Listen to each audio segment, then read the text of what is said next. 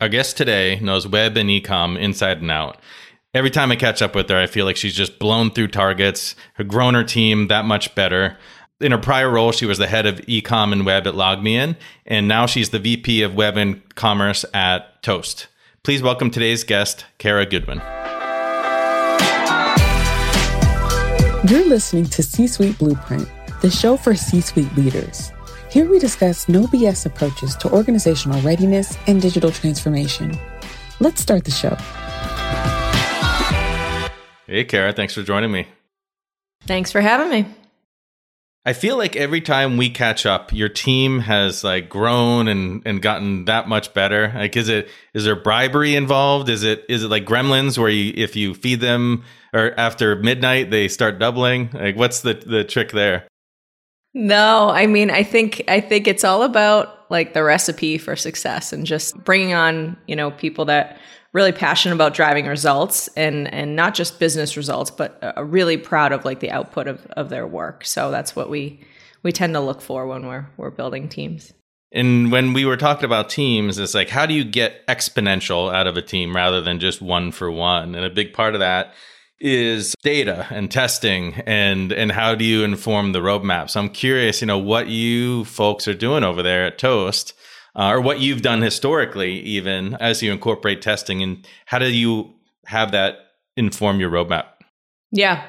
So I think the recipe sort of applies anywhere. We can't just rely on A/B testing to inform the entire digital experience. So it's really, really important that you're augmenting that test data with other things, whether it be, user testing, and there are tools out there that will actually build panels for you for your specific customer type.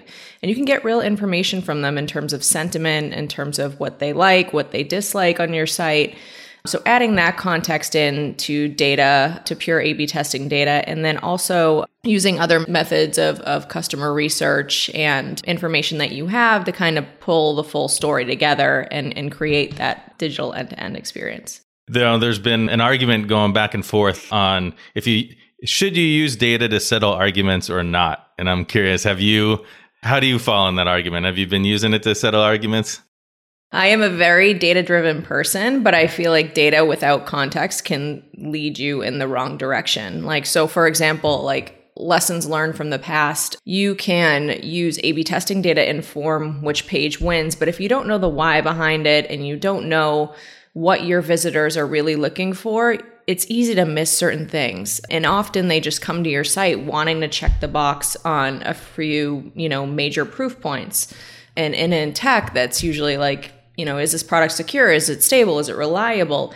If you miss those simple things that people want to know, you can go a little bit too in depth with data without context, I think. What are the simple things that people want to know? What's your foundation of hey, let's not mess this stuff up? Well, I think with any SaaS business, it's always reliability. I think people in general want to make sure your product's reliable, is going to stay up, going to be secure. They're not going to have issues with it day to day, or if there are issues, offline mode's usually something that comes up that people want to see, and that's true for any SaaS business. But I think it's, we tend to want to create these beautiful, really inviting experiences that are seamless and fluid, and the little stuff kind of gets lost. That is usually the most important, I think. Yeah, and seamless. I know that in some stuff we've worked on together, there's some times where things fall down between marketing and e-com and payment. And, sometimes you're going from one experience to now a completely jarring different experience. And it's should I put my credit card info in here? Because it feels like I just got sent to a completely different company. I'm curious how you since you've got marketing and e-com, how are you, or web and e-com, right? How do you kind of ensure that seamlessness between marketing and e-com and the purchase flows? Yeah, so I think this is where data is important to understand what the major flows are on your site. Somebody hits your homepage, what are they doing? What are the common trends that you're seeing in the data, and solving for those experiences first? And so I think looking at the data up front to have a baseline understanding of how people are leveraging your site today is really, really important to figure out what your path forward is. Consistency in design is something that's come up a lot, I think, with multiple teams that I've had, and the importance of that. And I think if you focus on that piece from the most common journeys, that's where you should be spending your time versus these granular pages where you're not getting a ton of visitors. That's probably not the most impactful thing to be spending your time on, just to focus on it for the sake of consistency, right? But to your point, ecom flows, major high traffic pages, pricing pages tend to be one of those areas that you really have to think through in terms of the end-to-end journey and making sure that's consistent, intuitive, simple is another big thing that tends to come up in any business. Like I said, I think we tend to overcomplicate based on our own internal, view of what that flow should look like, especially when you're looking at it every day. But at the end of the day, the best, feedback you're going to get is from the people that are visiting your site. And so that's where the baseline data comes in, is sort of married with user testing, is sort of married with A/B testing, and then you kind of paint your full picture from there. Yeah, and also really having that culture of data across all of those teams so that they can, they'll trust it.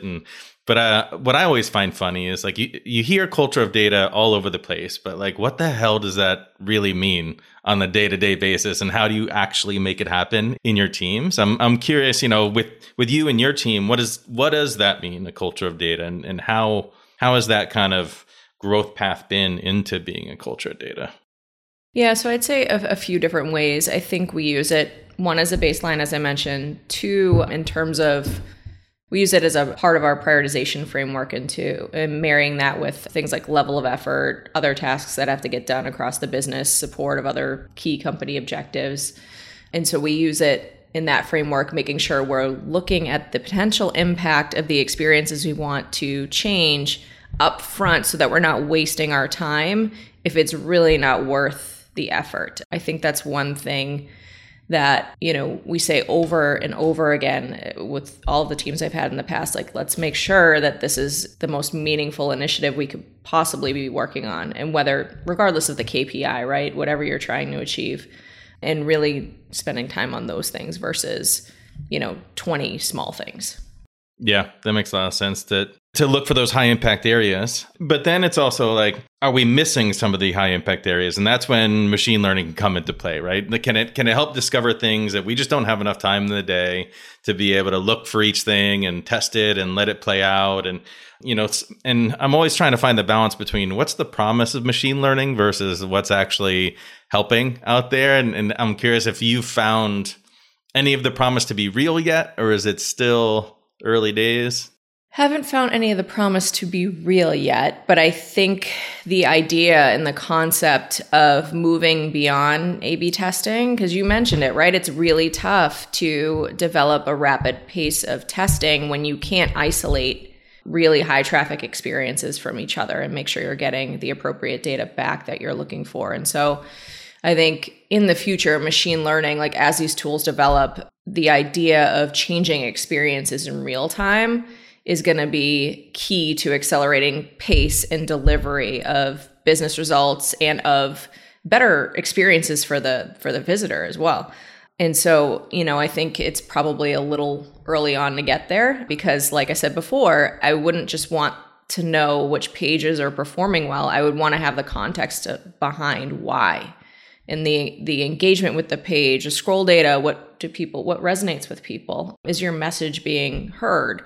And so, I think just rapid changes to pages and improved performance is great. But again, I would look for a tool that also gives you that context in terms of a heat map, in terms of user feedback, all of that stuff. And I don't know that there's, at least I haven't found a tool out there quite yet, but I'd love to think that's the direction it's going in. Yeah, it always takes longer than you want. I feel like there were so many multivariate tools out for so long. And I feel like, it felt like there was a decade of people talking about multivariate, but so many people, like clients that I'd work with, they're like, we can't even really get proper A/B testing working. And it was all usually the organizational challenges or tech debt type of challenges, right? Is that like, well, it's not really architected in a way that we could do that. Or I'm an e-com and I can't get the web team to do the tooling that I need them to do to get the A/B testing and the multivariate testing in place. And I'm curious, some of your stories from the trenches on how do you actually just elevate from simple A/B testing to doing more? Like I said, I think it's about having the full picture up front. And so before we even design a page, we're pretty sure of the structure it should have. We're pretty sure of the proof points we need to hit and what content we need to present on that page. And the same thing with imagery. So I think as long as you're pulling in the context ahead of time and marrying that data, you should have a pretty strong hypothesis at that point that the test is going to be a win. And so that's the way we do things to accelerate our pace to results. And, I think it can't just be pure A/B testing alone, because then you don't really know the why. And then how do you create, end-to-end digital or journeys without understanding that why? It's really tough to have a win on one page and then know which direction to go in next if you don't have the context. Yeah. And I feel like, I don't know if this is true, but some of my observations have been also having web and e-com under the same roof and really building the highly performing teams across the two. It seems to have really worked for you. Yeah. I think that sometimes I hear people talk about them as two separate things, like web and e-commerce, right? But if you think about the journey, a visitor coming to your site isn't distinguishing them as two different experiences. They're either flowing in, and in most cases with SaaS business, these are, asking for a demo, generating a lead, or they're purchasing through e-com, depending on the type of business you're serving. But I think that's why the experience needs to be thought through holistically, because those e-com visitors, they come from somewhere. Where? How do you acquire them top of funnel, and how do you think through that end-to-end, even post-conversion? Like, what is that entire end-to-end journey? And if you think through that, you look at the trends, you look at the data, you should be able to piece together that end-to-end story pretty seamlessly, but that has to be in the context of the rest of the experience on the site as well. So I think of them as kind of inputs into a broader web journey. Yeah. And if you want to think about the lifetime value of your customer, you kind of need to organize your experiences around the lifetime, not just the individual kind of moments in time, right? And have that experience. So how have you been building these teams? Like, how do you get them from well-performing to highly performing teams? I think it's really, really adoption of this mindset and this recipe that we use for success. And then I also mentioned, like, we look for really hungry people. I think in, like I said, whatever facet of work they're doing, whether it's development, like how do you bring in passionate people that take a lot of pride in their work and value, uptime and stability of the site. Like that is just as important as the business result. And so I think we look for a certain personality type that loves to drive results, whatever, regardless of the KPI, has the similar growth mindset and is able to think through prioritization really critically. And then I guess the last piece is the collaboration. The team has to function and work well together. They have to be transparent and direct with each other, and they have to want to work and win as a unit and as a team. And so one of the things we've done is developing like core team values, the way we work day in and day out. And some people think that's fluff. I used to think that as well. But I think it's resonated really well with past teams that I've had in terms of how they want to work with each other. And I think, when you have that direct conversation, the little tiffs and the BS kind of, falls off the plate. Can I say BS on this?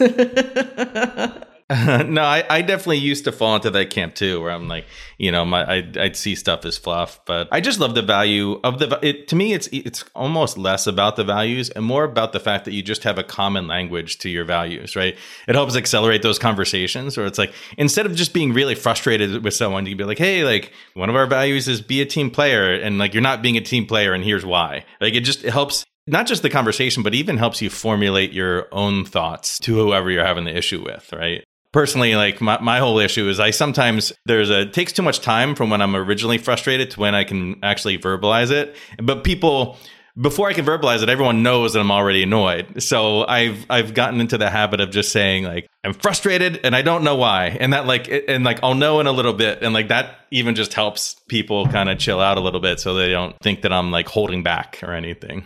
Yeah. And I think when you have those direct, transparent conversations, again, like that gets you to resolution sooner. It also provides the ability to like kind of sort out differences and get over the issue a lot quicker versus just like letting it stew and fester and distracting everybody from the end goal, because that's usually the same in every scenario. It's just how do we get there? Yeah. And two things that I've been really narrowing in on for teams is having, in general, the right mix of a risk profile that they're willing to take on. I recently interviewed Toby Harnden. He's an author, a journalist, and he wrote about the first CIA team into Afghanistan. And like that was their secret to success, is like they could make consensus driven decisions, but it's because they all shared the same, in general, risk profile, right? And that combined with growth. The thing I'm always curious about, though, because like if you have a team that like they're all high risk profile and they're all growth centered, some of the fundamentals can start to get lost, right? And you can start to just like go off the reservation. How do you balance? Have you found ways to kind of balance those two things to keep it grounded while also maintaining that growth culture? Yeah, I think with any site, there's always going to be the opportunity for a low-hanging fruit, just in terms of where you can optimize. And then there's a next level of, okay, like how do you innovate from there? And so those are definitely two layers that you need to make sure are stacked on each other to ensure the growth and to ensure, you're not creating this or putting all your eggs in one basket on the innovative piece of that. So like I said, we always look at the impact of anything we do ahead of time and think through the prioritization of that. It sort of winds up being kind of a mix of both. You talked about machine learning, right? And so if that's one area that makes sense to go into and spend the time to look at that, that's considered like a growth project, right? Versus your typical roadmap where you've backed into the numbers, you've looked at the context and the sentiment you've heard from customers and visitors, and you've married all that together to kind of build your roadmap. The growth piece, in my mind, the innovation piece is just a layer on top of that. So making sure you carve out the time to focus on those efforts and explore them as well is important. It's not always easy, but it's important. And we've thought through, longer term, how we resource that appropriately. And not only that, like you have your two layers of baseline growth, innovation, and then your third is like the tech roadmap, because you can't forget about that. That's, like I said, that's critical for any e-com business, for any business whose site drives the bulk of their leads. So making sure that's layered in as well, and then going through prioritization exercise or framework or whatever it is you're using to kind of stack rank those things. And make sure you have the investment to support the growth bucket too. So not a perfect science, but managing the layers is important. Yeah, and you talk about the baseline a lot, and maybe that's part of it too, is like there's a difference between growth, just, crazy growth, it's all over the place, versus like, hey, our growth is to continue, we're going to build a new foundation. And once we get there, then we're going to build a new foundation on top of that, right? And on top of that. And that way you worry less about the ground kind of falling out from under you in the pursuit of growth. Makes it okay to fail. Yeah, exactly. And you talked about tech roadmap, and we've had the joy of evaluating software vendors together in the past. And that is a land that can easily be filled with a lot of BS, right? And I'm sure, like, as the VP of Web and Commerce, you're inundated with vendors that wanting to sell you the next greatest thing. How do you navigate that, as far as like you're faced with challenges internally, and then you're getting this, all this hype of all these software vendors that are out there? How do you navigate that mess?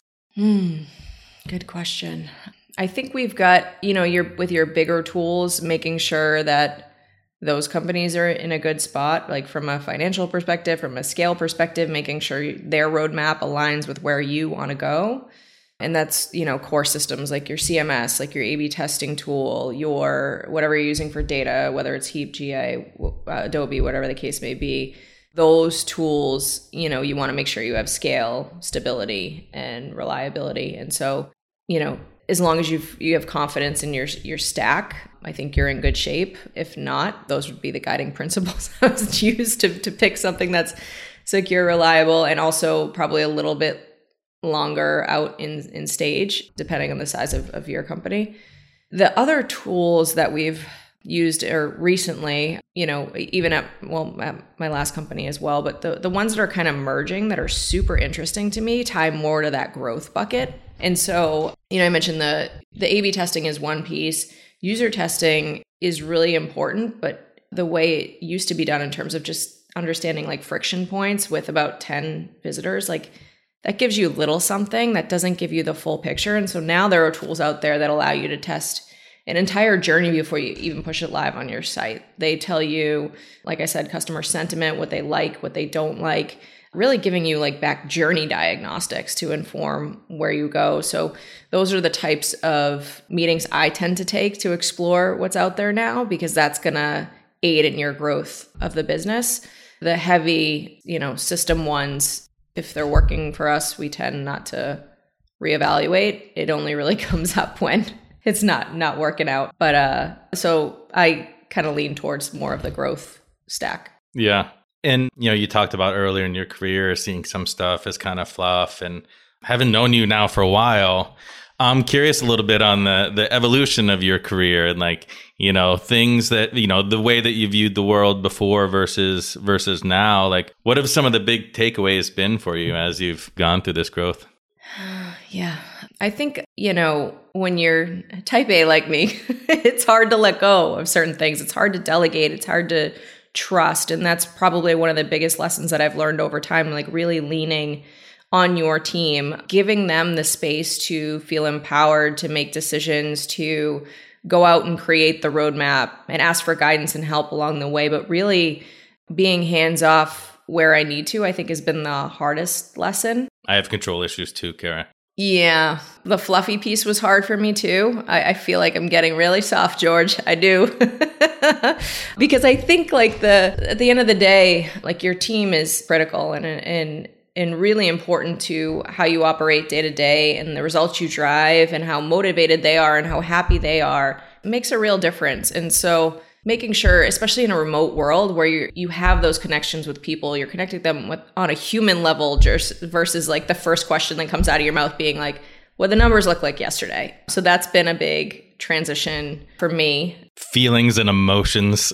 Holy, who am I? What have I become? No, but I think that's another big lesson learned. And the third, just like I mentioned, like there are playbooks, there are recipes that work, and making sure you use that mindset and then like layer on the innovation piece and making sure you're carving out the space for that is something I hadn't taken the time to do in the past, but it's really critical to growth. So that would probably be the third lesson, making sure you're carving out the space to think 2 years ahead, 3 years ahead, while creating that nice foundational baseline that gives you confidence in what you have on your roadmap. Those are great. The playbooks one is interesting because I love playbooks more than anybody, but the rate of change is it just seems to be getting so much faster and faster. I used to be able to look 5 years back at a playbook and maybe use 70 or 80% of it, right? And rework the 20, 30% of it. But then I think, over the past few years, it's like, only like half of that playbook's really useful now. And now if I look back to a playbook from like a year or two ago, I'm like, not useful anymore,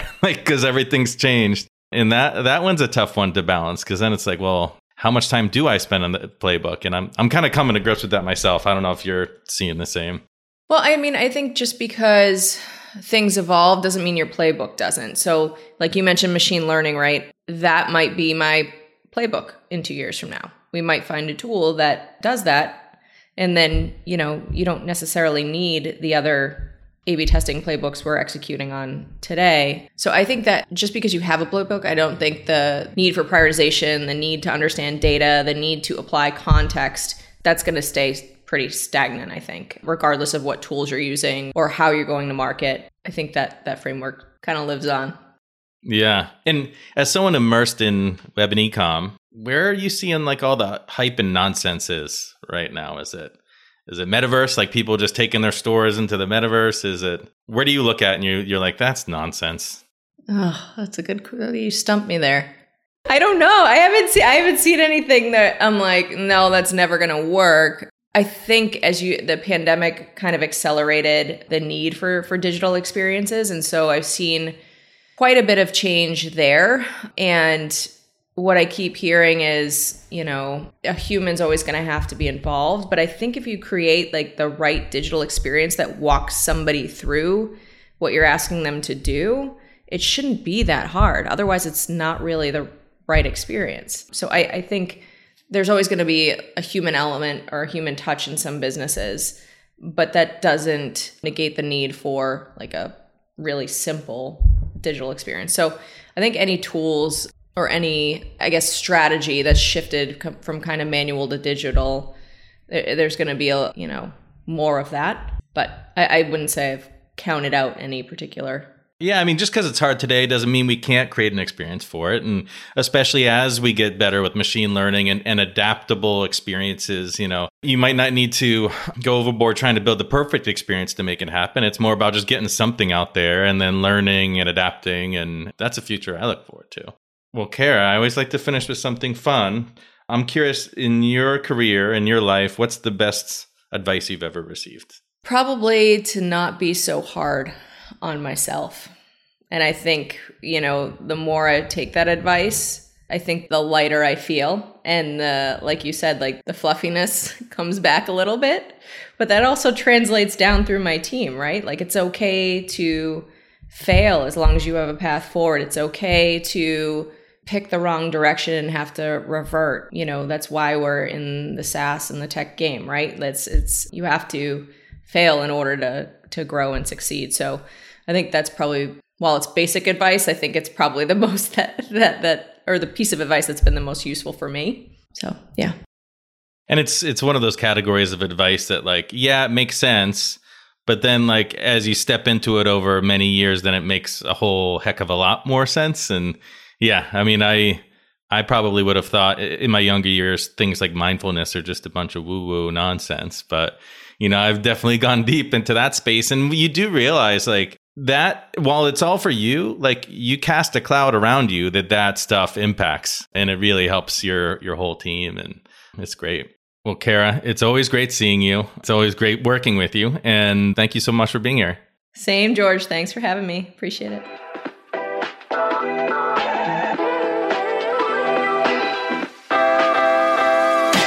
Technology should serve vision, not set it. At Intevity, we design clear blueprints for organizational readiness and digital transformation that allow companies to chart new paths. Then we drive the implementation of those plans with our client partners in service of growth. Find out more at www.intevity.com. You've been listening to C-Suite Blueprint. If you like what you've heard, be sure to hit subscribe wherever you get your podcasts to make sure you never miss a new episode. And while you're there, we'd love it if you could leave a rating. Just give us however many stars you think we deserve. Until next time.